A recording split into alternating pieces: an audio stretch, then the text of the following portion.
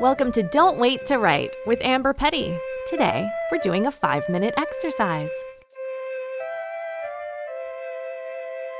For today's 5-minute exercise, your prompt is, we won't go until we get some. We won't go until we get some. Okay. Whatever that makes you think of, a list of ideas or a story or anything else, just keep "we won't go until we get some" in your mind and keep the pen moving for 5 minutes. Okay, here we go.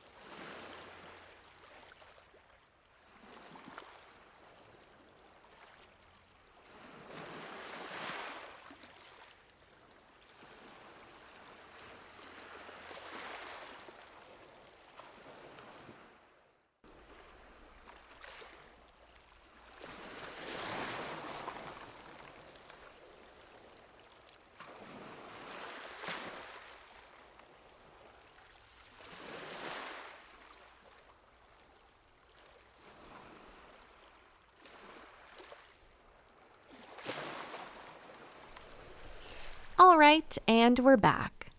How did that go? This is another lyric from A Christmas Carol. This is from We Wish You a Merry Christmas, which you probably already guessed.